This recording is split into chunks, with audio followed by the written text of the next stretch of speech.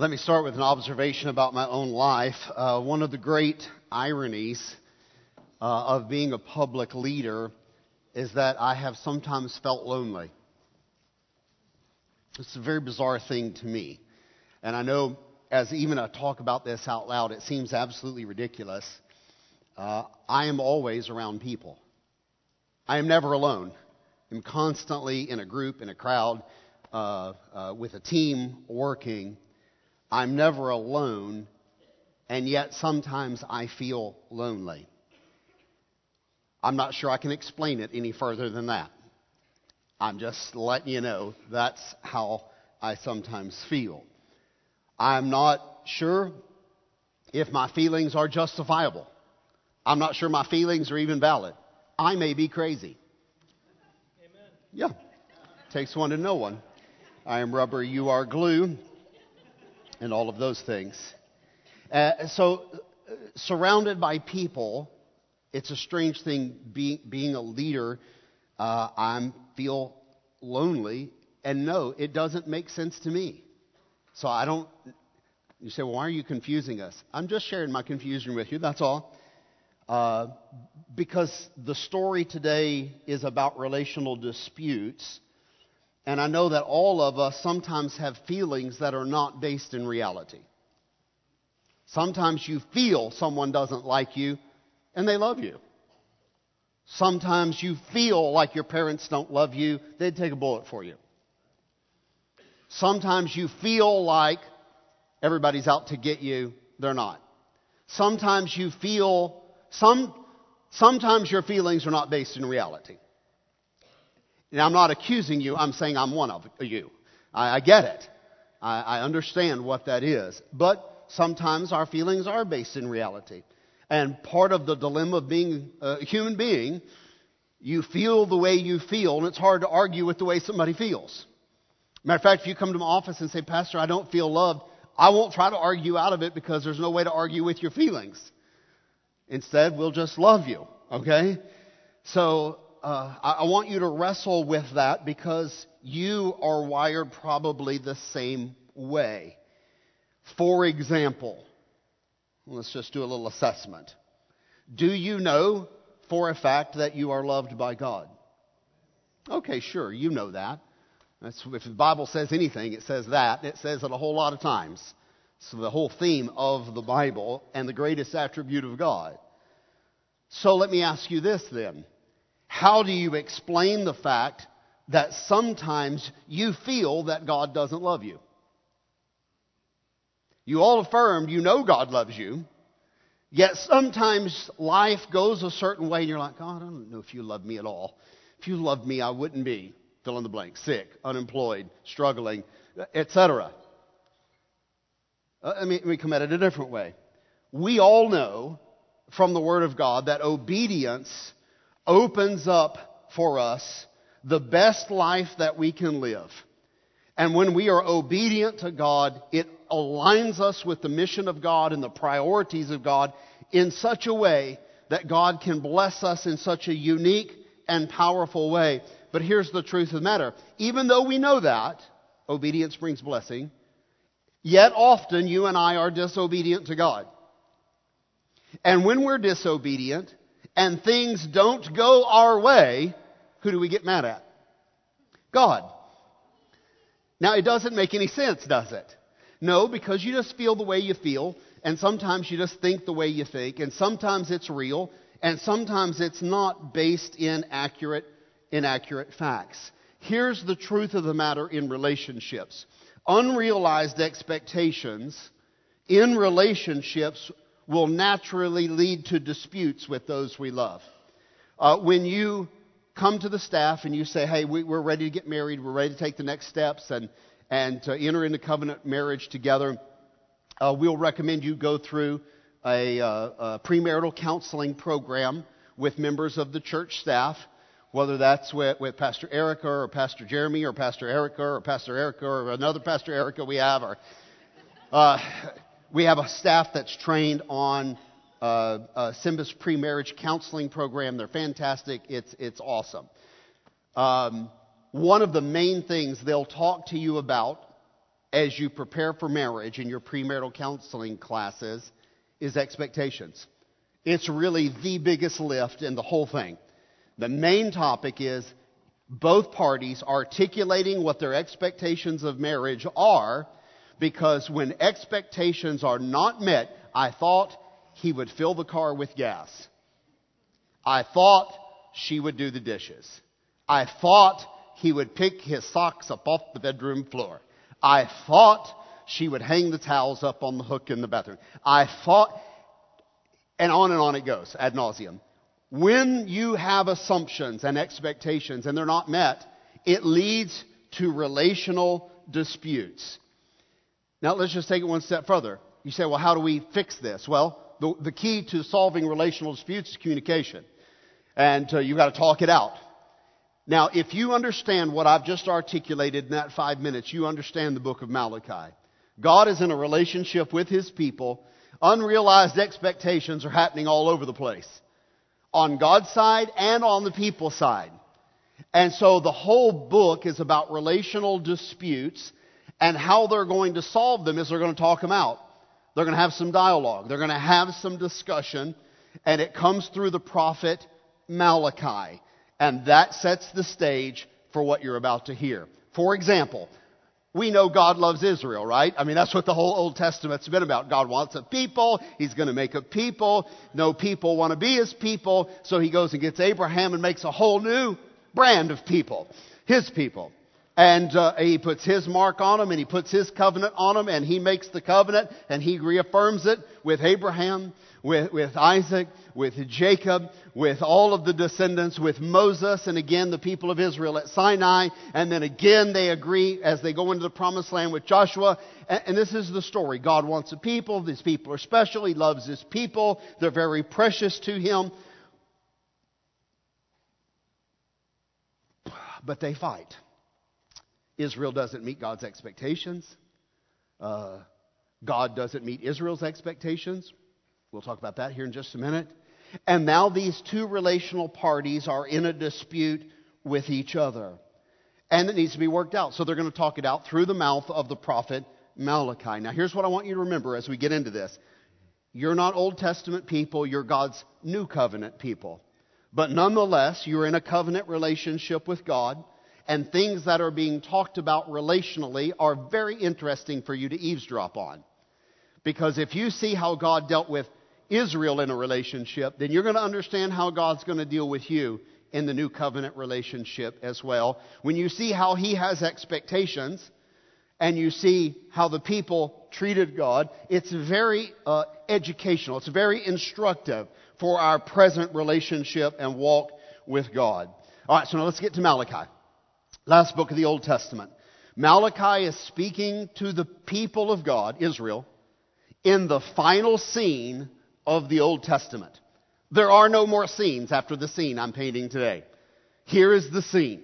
They've come out of the Babylonian captivity, so this is called the post-exile period, or synonymous, the Second Temple period, because they're about to build the Second Temple. Solomon's temple was destroyed in the invasion. 70 years they've been in captivity. Now God leads them back. He leads them back. I should have put my fingers up. In how many waves of immigration? How many waves of immigration? 3. And they come through Zerubbabel, Ezra, and Nehemiah. Those are the books of Ezra and Nehemiah. And those 3 lead 3 waves of immigration back to the promised land. And Ezra rebuilds the temple, and Nehemiah, or Zerubbabel and Ezra, but Zerubbabel rebuilds the temple, Nehemiah rebuilds the wall around the city. And now the city's up, worship has started. That whole process took about 100 years. We've come to the final scene of the Old Testament. In Israel, the temple is built. God's presence doesn't show up in the temple like it did in Solomon's temple, nor will it show up all the way till the time until Jesus shows up. The next time the presence of God shows up in the temple of God will be when Jesus Christ shows up in the New Testament and physically steps into the temple and starts teaching the doctors and the lawyers, or is presented as a baby at dedication. It's the next time God shows up in God's temple, okay? So we're in the last scene of the Old Testament. The people are not living up to God's expectations. They've tried to restart the Jewish society and the worship of God, but everything keeps falling flat. Nothing seems to change the hearts of the people. They go right back to idolatry. They go right back to old ways. It just isn't working out the way everybody wants it to work out. During the Ezra-Nehemiah period of time, Malachi is one of these prophets that steps into the scene. A voice of God, a spokesman for God. Remember this, the Old Testament prophets are covenant enforcers. That's their job. Their job is to step up to the microphone and say, tap, tap, tap. Ladies and gentlemen of Israel, have you forgotten you're in a covenant with God? He's going to scob your knob. He's going to clobber you, man, if you don't start doing right. And He's going to bless you if you start doing right. You agreed to these terms. Come on, man, get with it. That's what a covenant enforcer does. He enforces the covenant. Now, he does it verbally, okay? Consequently, Israel doesn't want to be rebuked by God, so they kill all the prophets, okay? That's the story. Now, you've got the whole Old Testament story recapped. Let's get right to the book. The book of Malachi is structured around 6 disputes, 6 relational arguments, okay?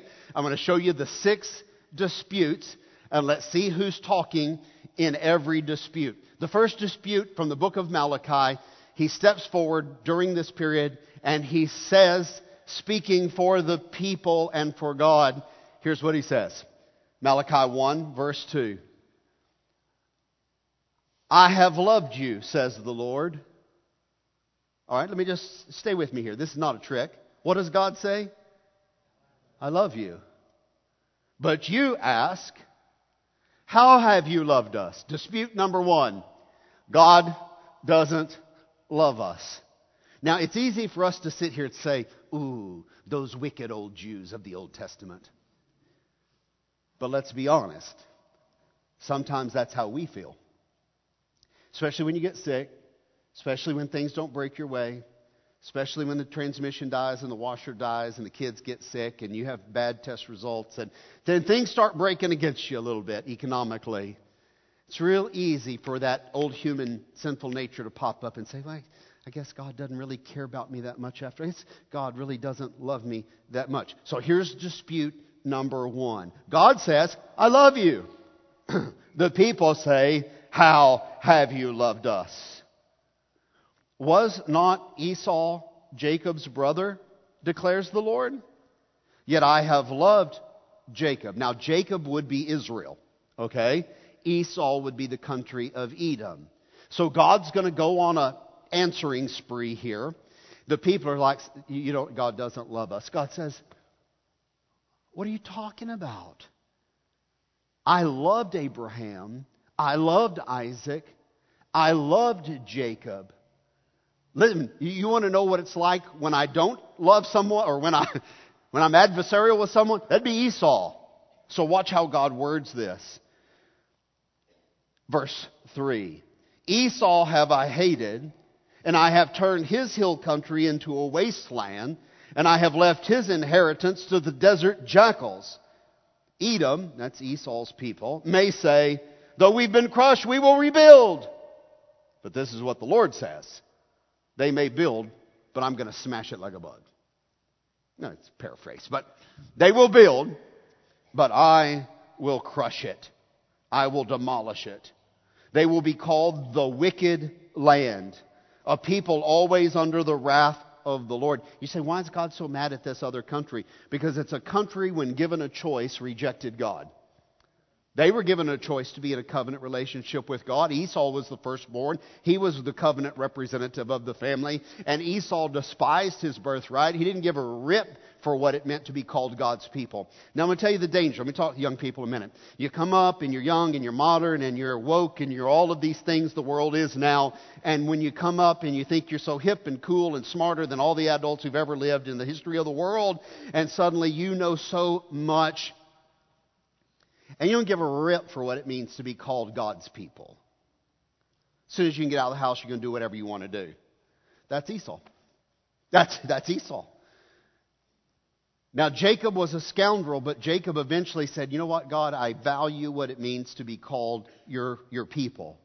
God, I want to enter into a covenant relationship with you. And I want you to know those are two different attitudes reflected by two different twin brothers, Jacob and Esau.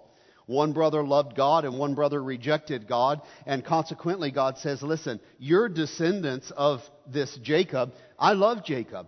And I've demonstrated my love to Jacob for hundreds and hundreds and hundreds of years to bring you to this present hour here in Israel. You say, well, what does it matter? God doesn't love us. No, go look at Edom over there. Edom is the country that is hostile against me, and they can't even build a nation. They're backward. They're going nowhere but the Stone Age, because I will not let them succeed, because they are adversarial with me. If they try to build, I'll just crush it. I've never done that with my people. I've always tried to help you live and thrive and be a shining light to the world of what it means to be God's living images. I have showed you my love with specific actions. Now, the context of the first dispute is what it means to be loved by God. God loves His covenant people. Now, God loves people, but God loves His covenant people in very special ways. Now, when the Bible talks about love, love is not something you feel in the Bible. You may say, well, I feel like I love you. Love in the Bible is an action word. Love in the Bible is something that's being expressed through tangible actions. Somebody is showing you love through provision, through protection, through care, through compassion, through encouragement. Somebody is loving you. It's very much a verb. Not a feeling, not a noun in the Bible. And so God says, wait, you feel like you're not loved? Are you kidding me? I'm a God of action, and I have acted for you over and over. I've expressed my love as actions. I delivered you from Babylon. I restored you into the land. I gave you an open checkbook, and the king of Babylon paid for all of this temple and this wall. I have done all of that for you. I have protected you. I have made sure that you succeeded and that a remnant remained and that the nation survived. I have done all of this for you. So the answer to your question is, well, God doesn't love it. How have you showed your... God said, I've showed you my love consistently. With actions, I have demonstrated my love for you. Now let me ask you to self-assess. Do you sometimes feel like God doesn't love you? God's response to you is this: I do love you. You are my treasured possession. You are my treasured people. I love you consistently, totally, eternally, and I have demonstrated my love to you. Let me read from the New Testament very quickly. In John chapter 13, Jesus is getting ready for the end. He goes up to the Passover. Jesus knew that the hour had come for Him to leave the world and go to His Father. The Scripture says, having loved His own who were in the world, He loved them. You say, God, I sometimes feel like you don't love me. Here's God's response. I loved you all the way to the cross. I loved you all the way into the tomb and back out the other side. Let me tell you how much I loved you. I loved you all the way to the nails being driven in my hand. I loved you all the way to the moment I cried, it's finished. Salvation has been paid for. I loved you all the way. You say, all the way to where? All the way to whatever it takes. I have demonstrated my love for you. Sometimes we feel like God doesn't love us. Let me tell you what the Bible says. 1 John chapter 4, verse 7. Mom, maybe you can teach about this next year sometime, a little deeper. Dear friends, let us love one another, for love comes from where? Yeah, love comes from God. Everyone who loves has been born of God and knows God. Whoever does not love does not know God. Because God is what? I mean, it's the very powerful primary attribute of who God is. God is love. This is how God showed His love among us. Oh, we're getting to the answer to the question now, aren't we? God, I don't feel like you love me. God, why don't you show me you love me? This is how God showed that He loved us. He sent His one and only Son into the world that we might live through Him. This is love. Not that we loved God, but that He loved us and sent His Son to be the atoning sacrifice for our sins. Dear friends, since God so loved us, we also ought to love one another. No one has ever seen God, but if we love one another, God lives in us. This world's never seen God with their eyes. You get the picture that's being painted here? How in the world can this world see God existing?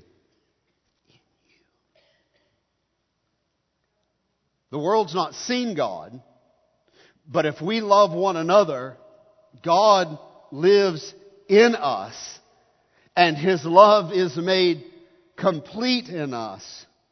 This is how we know that we live in Him and He lives in us. He has given us His Spirit through tangible actions. He's given you something. So I just want to challenge your feelings this morning and my feelings. When we get to those moments in our relation with God where we have some dispute, say, God, I don't feel like you love me. God says, wait, I've showed you. I am showing you. And the fact that you can hear the voice of my Holy Spirit in your heart proves that I have given and even given of my very presence to take up residence in your heart. And here's what I would challenge you to do this morning. I would challenge you this morning to find a place of prayer at the end of this service and say, Dear God, I do know you love me. Of course I know that. I've heard the Scripture this morning. I've known it all my life. You show your love to me in so many different ways. So God, here's my prayer today. Help me to align my feelings to what I know to be true. God, bring my feelings in line with what I know to be true. God, I know you love me, and I just want to thank you for loving me. Thank you for being patient with my misplaced feelings sometimes. And thank you that I can talk it out with you because we are in a relationship. That's dispute number one, and that's how it played out. Here's dispute number two. God's people dishonor Him. Malachi 1:6. A son honors his father, and a slave his master. God speaking. If I am a father, where is the honor due me? If I am a master, where is the respect due to me? Says the Lord Almighty. It is you priests, now he directs this directly to the priesthood. It's you priests who show contempt for my name. But you ask, what did we do? We don't know what you're talking about. We don't despise you. God says you dishonor me. You despise me. The people say, no, we don't dishonor you. We don't despise you. But you ask, how have we shown contempt for your name? Watch God's answer in verse 7. Here's how you show that you dishonor me. Verse 7. By offering defiled food on my altar. But you ask, how have we defiled you? Here's how. By saying that the Lord's table is contemptible. When you offer blind animals for sacrifice, is that not wrong? When you sacrifice lame and diseased animals, is that not wrong? Try offering them to your governor. Would he be pleased with you? Would he accept you? Says the Lord Almighty. You say, what in the world's happening? Here's what's happening. The people were required as a part of worship to bring animal sacrifices. Okay? You all know that, right? From the Old Testament. They were supposed to bring certain type of animal sacrifices. And the animal sacrifices were supposed to be without blemish. They were supposed to be the very best they had from the flock. Does everybody know that too? In other words, when you went out and looked at the lambs, you're like, I have to pick the very best and give it to God. Okay? Instead, they went out and looked at the flock and said, hey, Garrett, grab that three-legged one over there. and that crippled one, and that blind one, and that stupid one, and that one that keeps falling in the well. Get those. We're going to offer those as sacrifices, and we'll clean up the genetics of our herd by culling out the unwanted animals.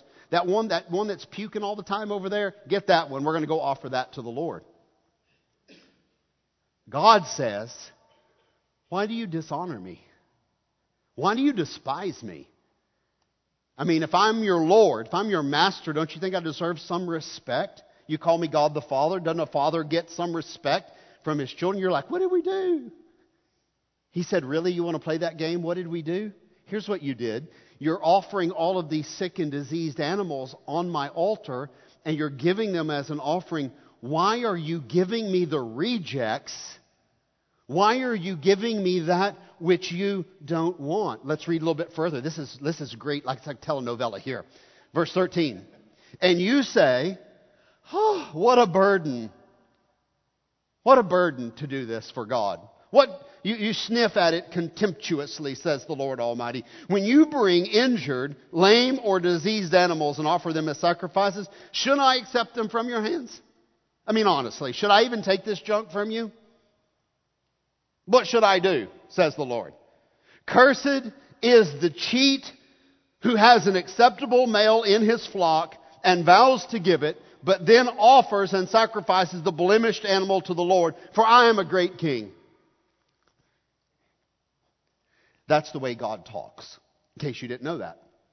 Maybe you thought God just said, love, love, love. Sometimes the other side of the nature of God is like this. And God talks like this. Am I not a great king? Don't give me your junk. Let me tell you a story. Once upon a time, my dad was a pastor for about 30 years. I remember as a child, someone called up to our house one day, and I know the story because my dad was so angry he was fuming and rehearsed it for the whole family. Someone called up to our home and said, hey, Pastor, it's so-and-so from the church. Listen, we've got this gymongous ancient piano that doesn't work and it's out of tune and it's just a giant eyesore in our house. We want to give it to the church. You remember this, Mom? And my dad was quiet for a few minutes while he was listening. And then my dad kindly said to the dear church member, if it means nothing to you, it means nothing to God. Just throw it in the trash. So let me just say this to you the best way I can. God felt disrespected when his people offered him defiled sacrifices. Can we all agree to that? That's what the scripture's saying. I want to say it in a very personal way. It hurt God. It hurt God's feelings. God has feelings, by the way. It hurt God that the attitude of his people was to give God the least costly, least valuable, least dear, least worst they could give him rather than the best. That hurt God's feelings. So I wanted, if nothing else, get this principle before you go home today. If what you give has no value to you, then it has no value to God. It's a great principle for our giving. If it has no value to you, then it has no value to God. You say, well, I give $5, at least twice a year. If you don't miss it, then God doesn't value it. It doesn't mean anything. You get up above 10%, 15%, 20% of your annual income giving, you'll start feeling it. All right, it means something now. It means something. It means something. It's not just about money. It's not just about money. Listen, but it is about money. If you want to live in prosperity, how can you prosper if you have no respect for God? I mean, this is what he's disputing with Israel about. Brenna, you grew up tithing since you were babysitting, I'm assuming. Laura, are you somewhere in the room? Yeah, I see you hiding on the back row. Boy, you've backslidden like 20 rows. Laura grew up tithing. Leslie, you in the room somewhere? Huh? Gosh, the whole family backslid. you guys grew up tithing since you were earning money, babysitting, or whatever. I know you did, because I know how you guys grew up. But here's my question I want to ask you guys who grew up this way. Hasn't God taken care of you? Aren't you living in a nice house on the nicest side of town? And aren't your kids going to the best schools? And aren't you driving a good car? And could you even jam 3 more things in your closet? And isn't your pantry full? You see what I'm saying? And you say, well, I'm just smart and I've really worked hard. That's true too. You are all smart and you have worked hard. But don't discount the biggest factor in your life, God Almighty. Because you can be smart and you can work hard and you can still have a miserable life. And you're blessed, and not you, with husbands and wives and children. We'll get there. We'll get there. Don't worry. I'm just saying, sometimes we feel a certain way and we are prone to depression, some of you. Listen, sometimes you just got to sit back and take assessment of the real situation here. You're living the dream, man. God has just really taken care of you. And God says, now listen, I want your best. This is the kind of relationship we have. I'm going to give you my best. As a matter of fact, if you could explain what Christmas is outside of this, I don't know what you would say. Isn't Christmas God giving His best to you? For God so loved the world, He gave Himself. He gave His only begotten Son as a sacrifice for your wickedness. That's how much God loved you. And if God would not hold Jesus Christ from you, would He withhold any blessing from you? He says, I'm giving you my best. That's what I want from you. But it's not just about money. It's also about your life. Don't say, when I get old, then I'll give God my final years. No, you won't. You'll die before you ever get to serve God. Listen, I've been pastoring a long time. And I just could name the name. I just watched people do it year after year after year. There's going to be a time when I'm going to serve God at somewhere down the road. And then they get middle-aged, boom. And where are they? They don't. And that's why also that I'm so excited when I see the real old people in our church. Like Rick Wortley and Fred Ing and some of you real old people. Michael Guevara. Really working hard in these years for the Lord. Listen, that's an inspiration. In just a few days, you're going to get an email saying they're going to go to an annual work day, a monthly work day up here, volunteer day. You guys lead the way on that. It's not just about money. It's about giving something that costs you, something special, something you can dedicate to God. Don't say, I'll give God my old years. Listen, why not give God your youth? Why not give God your young years, your vibrant years? Why not give God the years when you're energetic and your body doesn't creak and ache? Why not give God your excitement? Why not give God... Listen, some of you have reached, 40. You're about as smart as you're going to get now. Why not give God those years? You finally got smart, know what life's about. You've lived a little bit. You've got some experience, Give God the best of your life. All right, here's dispute number 3. I got to really step it up here. Dispute 3 is this. You've been unfaithful to God and you've been unfaithful to your spouse. Well, now that's something to talk about, isn't it? Let me see if I can sum it up. God addresses idolatry in the community and divorce. Okay? Let me read Malachi 2:10. Do we not all have one Father? Did not God create us? Why do we profane the covenant of our ancestors by being unfaithful to one another? In other words, in this Christian community, this covenant community, we ought to treat each other with love and respect. Can we all agree on that? Why would we hurt each other? And yet I see so many churches being ripped apart by the very members of the church, biting and devouring one another and hurting one another and being malicious to one another. God says, no, no, no, no, no. You're being unfaithful to one another. That's what we're talking about here, verse 11. Judah has been unfaithful. A detestable thing has been committed in Israel and in Jerusalem. Here it is. Judah has desecrated the sanctuary of the Lord, loves, by marrying women who worship a foreign god. Now, I just got to explain a little bit what's happening in the text. We're all the way back to Ezra and Nehemiah again. They were leaving their wives, no contest divorce. I'm tired of you. I'm a Jew. I've got a Jewish wife. I married her when we were both young. It's the wife of my youth. And now that I'm middle-aged, I'm seeing these young, hot idol worshipers here in the Middle East. Now that I'm back in the Middle East. And so I ditch my old ball and chain, and I hook up with a new, younger version who's an idol worshiper, and it's edgy, and it's gritty, and it's everything my proper, loving, wonderful wife is not. This is what's lighting God's fire right now.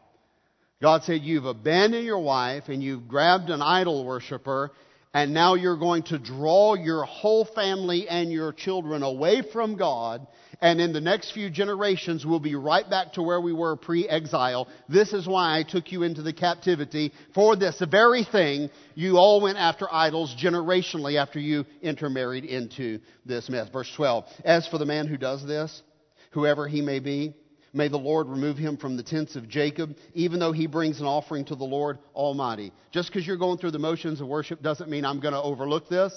Another thing you do, verse 13, you flood the Lord's altar with tears. You weep and you wail because he no longer looks with favor on your offerings or accepts them. Verse 14, you ask, why? Why won't the Lord accept my offerings? It is because the Lord is witness between you and the wife of your youth. You have been unfaithful to her, and she is your partner. She is the wife of your marriage covenant. Has not the one God made you? You belong to him in body and spirit. And what does the one God seek? Godly offspring. So, be on your guard. Do not be unfaithful to the wife of your youth. The man who hates and divorces his wife. Now, the reason it's worded this way in the old world is because the woman couldn't divorce the man. She didn't have any rights. So it was always the man it's always the man getting rid of her. It's not vice versa. So I just want you to have a contextual moment here. The man who hates and divorces his wife, says the Lord, does violence to the one he's supposed to protect. Well, that's a very interesting take on divorce, isn't it? God said, when you ditch her for a younger model, you're hurting someone you vowed to protect with your life. You have broken your covenant, and you're dishonoring her, you're dishonoring yourself, and you're dishonoring God. Do not be unfaithful. Now let me just summarize this whole dispute this way. On top of God's hot list of issues is idolatry. So when the people turn to idolatry, God's going off like the space shuttle, okay? Every time. God's gonna have something to say about that. It's his hottest hot button. And then his second hot button is tied to that idolatry. It's the way they just could casually divorce a partner they were supposed to love and protect, and they made vows to. And God said, you're taking that lightly and you're just dismissing her. She's the wife of your youth, and you pledged your life to care for her, and you're just tossing her into the street so that you can go after these idolatrous women. God said that hurts her, and it hurts me, and it hurts the entire covenant community of Israel. And I think that's still a prevalent issue. I think the divorce rate in the modern church in America is about the same as it is in the unsaved world. So it just is what it is. But God's community needs to do better. I want to say this to you: if you're on your second, third, fourth, or fifth marriage, let's stop there. If at all possible, let's stop there, okay? If you're on number 2, number 3, number 4, or number 5, let's say we're going to make it work this time, okay? And let's give it everything we've got. And let's don't easily break the covenant that God has put you in. If you're on number 1, let's say the same thing, okay? I don't want to imply otherwise. If you're on number 1, I'm just not trying to dismiss those of you who are on number 2 or 3 or 4 or 5. You got here all by different routes. A woman you say, well, why are you saying number 5? Because I had a woman come to me maybe about a year ago and say, I want to join the church, but I'm on marriage number 5. I said, lady, you're not even in the running. We have people way further than you are. So just come on in and serve God and say, number 5 is where I'm at. Let's go forward, okay? So I just want to say to everybody, God, your marriage matters to God. How about that? How you treat your kids, and kids, how you treat your parents, and how we treat the community. It matters to God. And it's the source of a dispute with God. You've been unfaithful to God. You've been unfaithful to those you made vows to. God said, get that cleaned up. I'm serious about that. And it means something to me, and it means something to the way I can relate to you. It's dispute number 4. The people said, God has neglected us. They said, where is the God of justice? There's no justice. Things are not fair. Why isn't God fixing this mess? Let me just read it quickly. Malachi 2:17. You have wearied the Lord with your words. They say, how have we wearied him? By saying, all who do evil are good in the eyes of the Lord, and he is pleased with them. Where is the God of justice? The people are saying society is in a mess. Everything's upside down. When will God fix all of this mess? If there is a God and he is God, why doesn't he fix the brokenness of the world? That's their dispute. So God responds. There's only one way to fix the mess the world is in, and I'm in the process of fixing it. But there's only one way to fix it. You think God just... It's not like that. He is fixing it, but he chose to fix it in a certain way. In order to fix the world, he has to deal with the problem in the world, and the problem in the world is sin and the human heart. It's not a quick fix, it's a long game. So God says, I'm going to fix it. I'm going to deal with the sin problem, and I'm going to deal with the human heart problem. And here's how I'm going to deal with it. Malachi 3:1, it's one of the most important verses in this book. I will send my messenger, and he will prepare the way before me. Then suddenly the Lord you are seeking. Where is the Lord? Why doesn't he fix this mess? Then the Lord you are seeking will suddenly come to his temple. The messenger of the covenant whom you desire will come, says the Lord God Almighty. God said, I hear you and I know what you're saying, but I want you to know I am on the job. I am on this and I'm going to fix it, but it takes time. Some things have to be put in place. I can't just wave a magic wand and do this the way it needs to be done. You've got a sin problem. You've got a heart problem. And I have to deal with that. And I have to deal with it in a very specific way. So God's answer to injustice is, I'm going to send a new king, and he's going to fix this mess. I will send him. Be patient. Dispute number 5. Dispute number 5 is, that's 4. Give me 5. Dispute number 5 is, turn back to God. Okay, and the people say, how shall we turn back to God? What does that look like? Watch this. Malachi 3:7. Ever since the time of your ancestors, you have turned away from my decrees and have not kept them.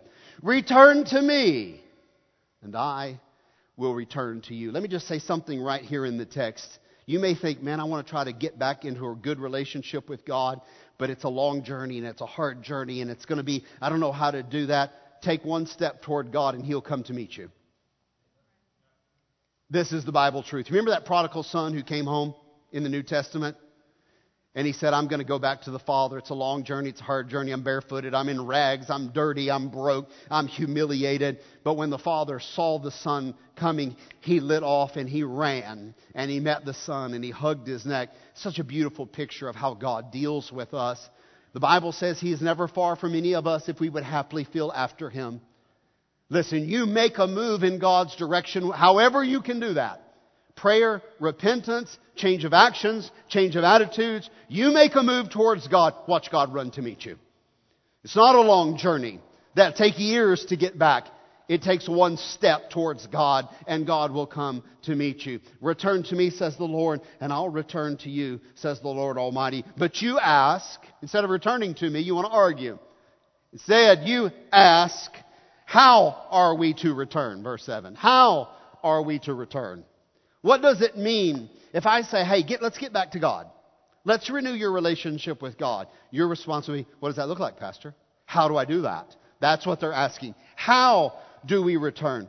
Watch God go on a rant now. Verse 8. Will a mere mortal rob God? Yet you have robbed me. But you ask, how have we robbed you? How are we robbing you? In tithes and offerings. You are under a curse, your whole nation. because you are robbing me. Now, I just want to pause there. I'd like to do a social experiment, but I don't have the power to do it. America's economy is in the toilet. Your portfolio's in the toilet. Your bacon, eggs, and bread are through the roof. Your gas is through the roof. And if they don't get it turned around, it's going to be a deep recession next year. And you all know that. Interest rates are rising. Housing sales are slowing, which is good for those of you about to buy. It's bad for those of you about to sell. I wish I could do a social experiment and ask every household in America to start tithing this week. You say, but gas is up. And yes, I know.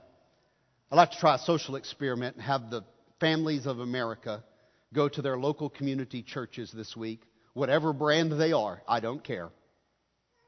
Every house of God in America that's in your neighborhood, go to your local community church as you have done this morning and give tithes and offerings to the Lord and say, God, we honor you with the very best of our lives. Please bless our country and bless our families. I've got a wild idea that God would turn the tide on a country lickety-split. Because He does it with individual families right now. Wouldn't it be wild for a state full of Christians to try a social experiment and say the rest of the United States seems to be in the toilet, but our economy seems to be flourishing down here in Texas? How do you explain that? Oh, we can explain it. We can explain it. We're honoring God with our incomes. God's honoring our communities. God's honoring our cities. And God's honoring our GDP of our state. Your state has a GDP of, it's in the top 10 countries in the world. Just your state. God is blessing if God's people are doing the right thing. Will a man rob God? You say, how could we? This is a hold-up, God. How have we robbed you? Ha, ha, ha. God said, well, here's how you did it. You haven't given your tithes and offerings for years. Now, I don't want to put too much pressure on you because everybody gets uncomfortable when the pastor starts talking about money. But how can you be blessed long term if you won't honor God with your income? In every church I have ever known growing up, the majority of the members of the church didn't tithe. A small group in the church always carried the load. Not saying our church, I'm saying every church in the world. That's crazy that God's people won't share the burden for the upkeep of the ministry of God. Don't let God say about you're cursed with a curse and you and your children cannot thrive because of it. Why? Because you've robbed God. How have we robbed God? Because you have not given God the honor that is due Him. Now, their tithe and yours is a little different. We can talk more about that, but the principle remains nonetheless. Watch what God says. Verse 10, bring the tithes into the storehouse, that there may be food in my house. Test me in this, says the Lord. Go ahead, test me in this, says the Lord. And see if I will not throw open the floodgates of heaven, and I will pour out so much blessing that there will not be room enough to store it. And I will prevent pests from devouring your crops. Now, I've just got a wild theory here. I'd like to do a social experiment, but I don't have the power to do it. I'd like to see what a nation filled with God-honoring people, what effects that would have on COVID or flu or anything else. I would just like to do a social... I'm powerless to do it. It'll never be done. It can't be done. There's no way it can be done. But it's just a curious thing to think about, isn't it?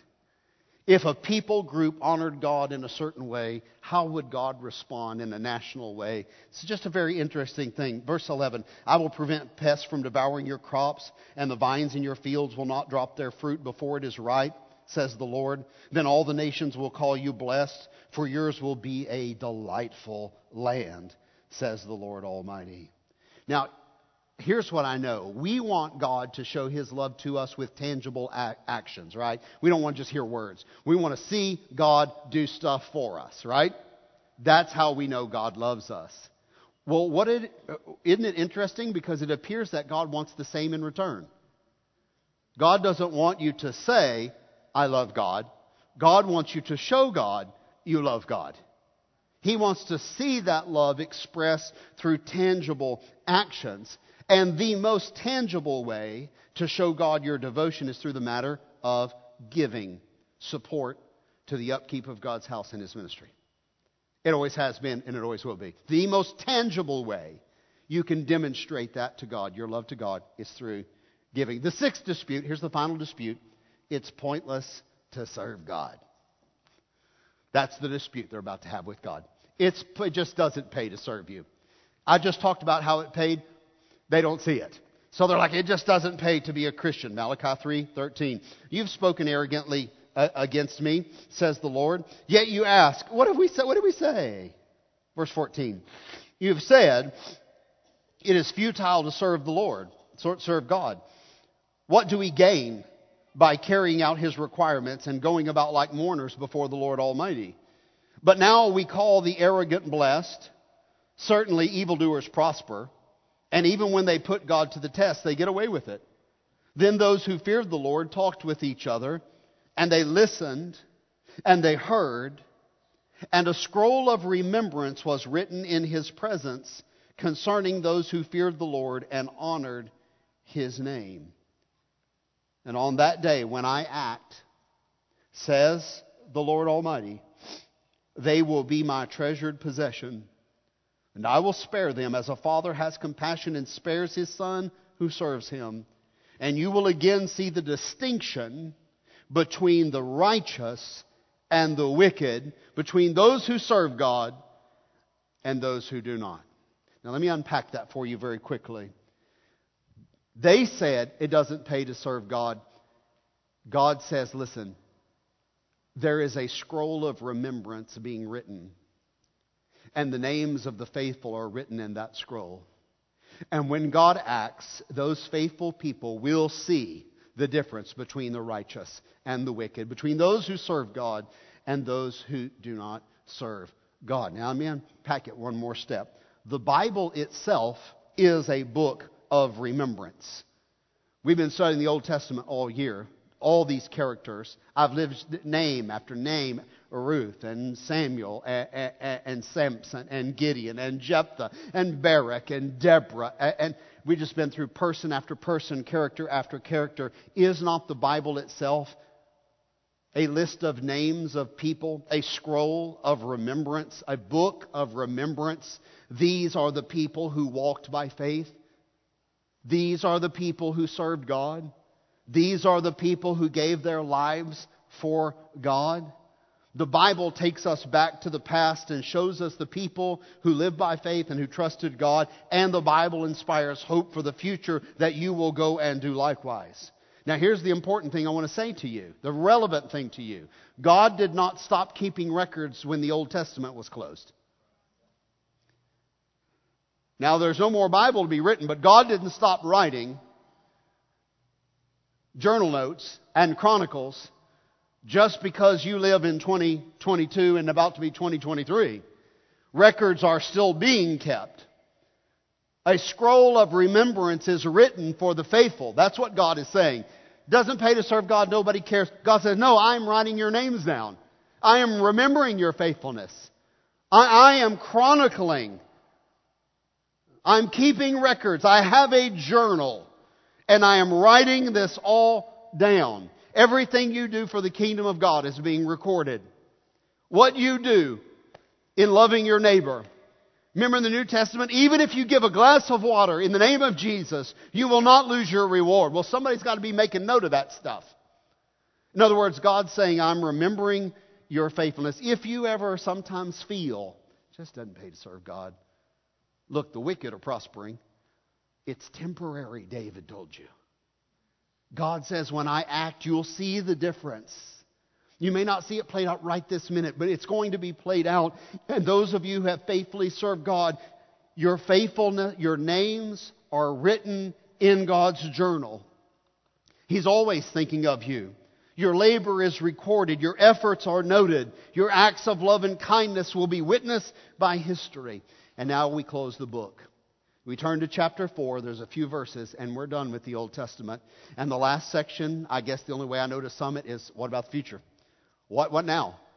God will send His man to fix this mess. God will act. God is watching. God is recording.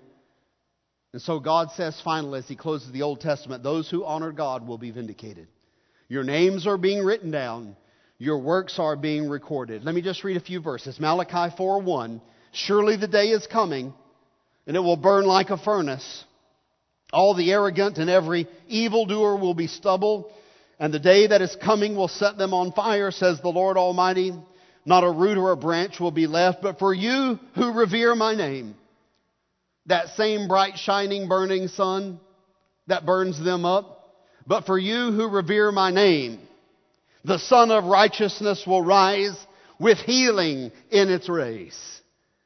It's going to be a blessing to you when the kingdom of God comes. You will frolic like well-fed calves.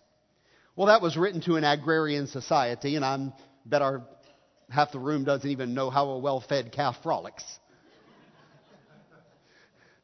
But I want you to imagine in your mind a cartoon little baby cow in a big green pasture full of wonderful grass and daisies and butterflies.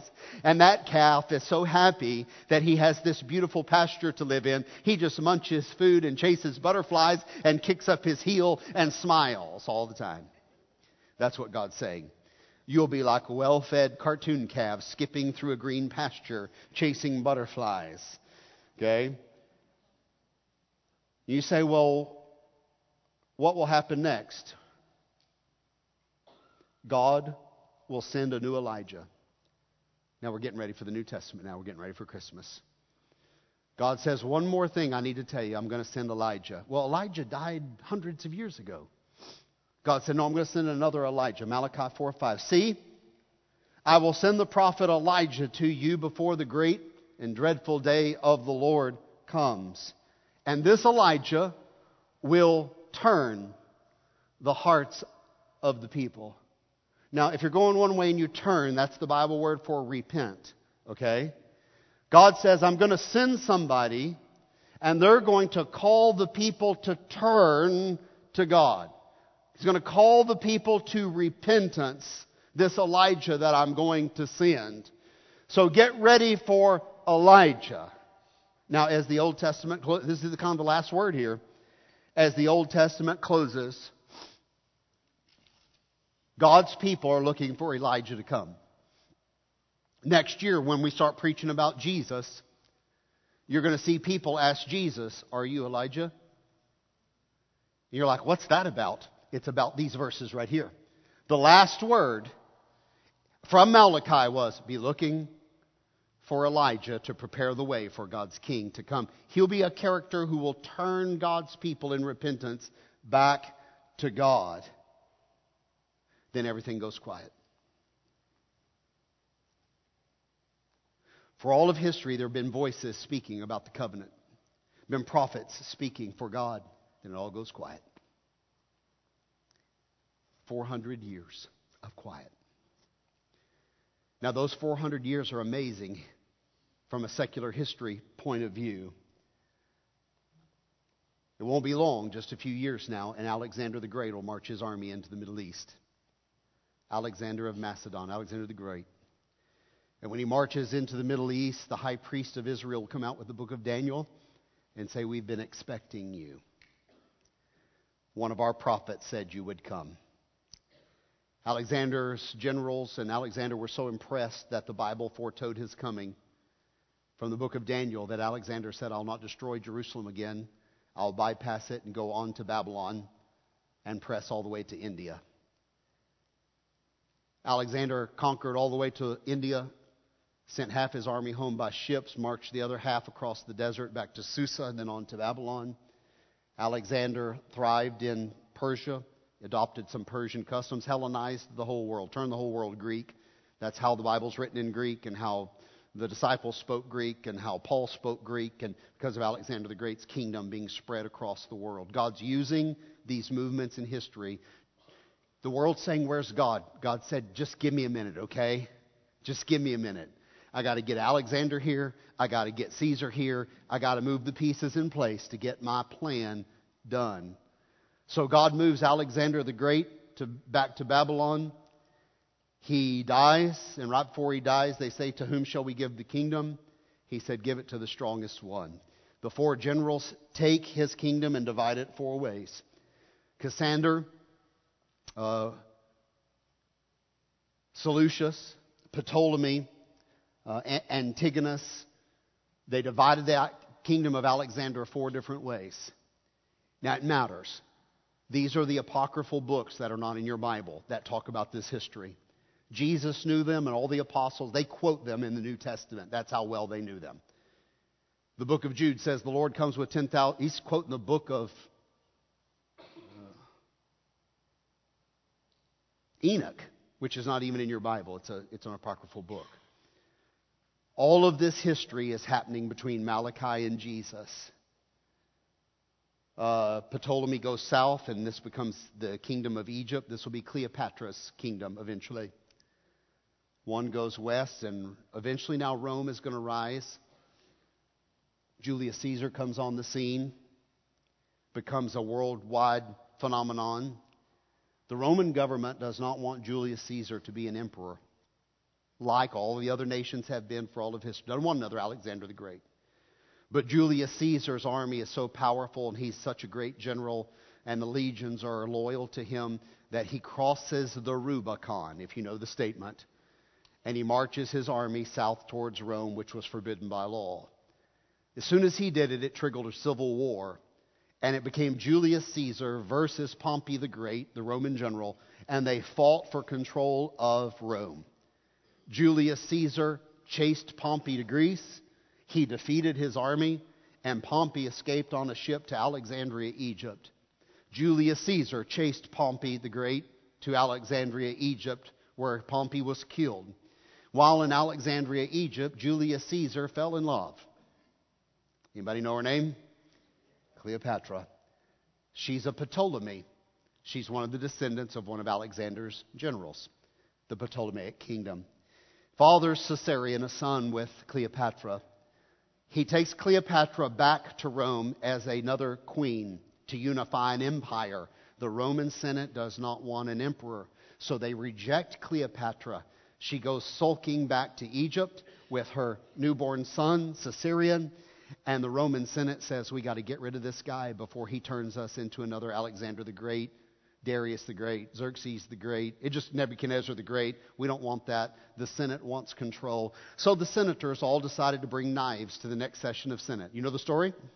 And on the Ides of March, all of the senators rushed Julius Caesar and stabbed him to death on the Senate floor to prevent him from being the king of the world. And what they did was ensure that Julius Caesar's son would be the king of the world. The very thing they tried to stop, they could not stop. So Caesar's will was read, and in his will, he named his nephew, Augustus, as his son, as his legal heir. And he became Caesar Augustus. And he made emperor, and he unified it as an empire, everything the Senate didn't want. You say, why do I care about all of this? Because God's saying, give me time. You're saying, God, fix this mess. God said, I am. So when you open your New Testament, you know what you read?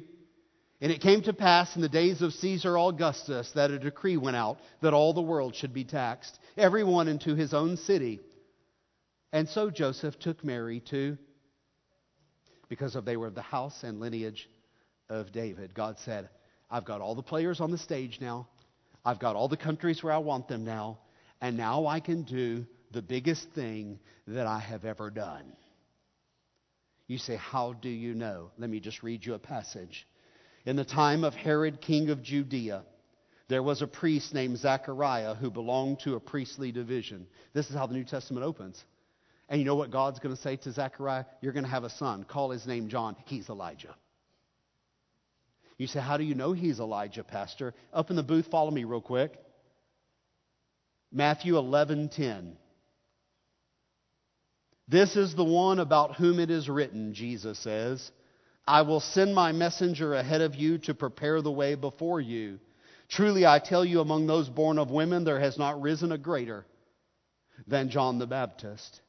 Yet whoever is least in the kingdom of heaven is greater than he. From the days of John the Baptist until now. Let me tell you what the last history has been about. Alexander, the 4 generals, Xerxes, Rome, Julius Caesar, Cleopatra, Mark Antony, Herod the Great, Pontius Pilate. Let me tell you what the story has been. The kingdom of heaven has been subjected to violence, and violent people have been raiding it. For all the prophets and all the law, the Old Testament, prophesied until John the Baptist. And if you are willing to accept it, he is the Elijah who was to come. Let me give it to you one other way. When John the Baptist stepped on the scene, you know what his message was? Repent. Turn back to God. So I just want to say this to you this morning. Sometimes you and I feel like God's forgotten His promises. Sometimes we feel like God's forgotten us. I want you to know there is a book of remembrance, and you are written in that book. You are always before God's memory. He has never forgotten you. He is always watching you. And if He's made a promise, He will deliver the promise He has made to you. If you want to live your best life, if you want to prosper, if you want to be blessed, you get into a covenant relationship with God and be faithful to serve God. Honor God with the best of your life and engage in the mission of making disciples. There is no better life to live than that life. That is the sweet spot of human living. Our heads are bowed, our eyes are closed. I'm going to ask you to stand to your feet. I'm sorry I've gone a little bit long this morning. Let's don't rush so quickly out of here, though, that we can't in our hearts respond to what God's saying to us. For a moment, just let it be about you. Close your eyes. Look inside to your heart and to your mind. Let me just speak to you for a moment. Be honest. Do you ever feel like God doesn't love you? He does love you. And His actions prove He loves you. Do you ever feel like life's not fair? You ever feel like, well, there's just no justice? I watch the news and I see the scandals and I see what happens in politics and I see what happens in the world. There's just no justice. It'll never get fixed. God's message to you this morning is it will get fixed because I have sent the fixer. And Jesus Christ is working it out right now. The kingdom of God is growing. And as it expands, it's changing hearts. It's changing attitudes. It's changing human rights. It's changing the world you live in. Christian, maybe you've been saved for a while and you've begun to think somewhere along the way, you know what? It's just a waste of time to serve God. Doesn't matter. It does matter. A book of remembrance is written for those who faithfully serve God. Is your name in that book? If you have questions about that, let me say to you, don't have a question after this morning. Find a place on your knees and say, God, I want to be one of your faithful. I want to be sure my name's in the book of remembrance of those who gave you their very best. As the Old Testament closes, the message is this: return to the Lord. How shall we return to the Lord? The people said. Give. Give your best. Give your wealth. Give your heart. Give your time. Make God number one. A dispute came up. God said, it really hurts me that marriages are in the shape they're in. You've dishonored your commitments to one another, and it hurts me, and it hurts the community. This might be a great moment this morning to kneel with your spouse and just say to God, God, we want to honor you in our marriage. You don't have to be having trouble in your marriage to rededicate your marriage. Husband and wives come together and say, listen, we want to pattern something for our family, Maybe you don't have kids here in the community, some of you middle-aged folks. Listen, I'd love it for you to pattern a good marriage for our teenagers, for our grandkids, for kids that are not even your kids. It matters. There's a lot of things God might be saying to your heart this morning. I'm going to ask you to spend a moment with Him in prayer. Whether you do it right there at your seat or whether you do it here at an altar, just find what the Holy Spirit's speaking to you about this morning and action that thing with God in conversation right now. I have feelings I can't explain. I have to talk them out with somebody. I have to talk them out with God. Maybe you have your own dispute with God this morning. It's okay if you talk it out. Tell Him how you feel, but know that He has feelings too, and He'll tell you how He feels. And then you guys figure out how to resolve it.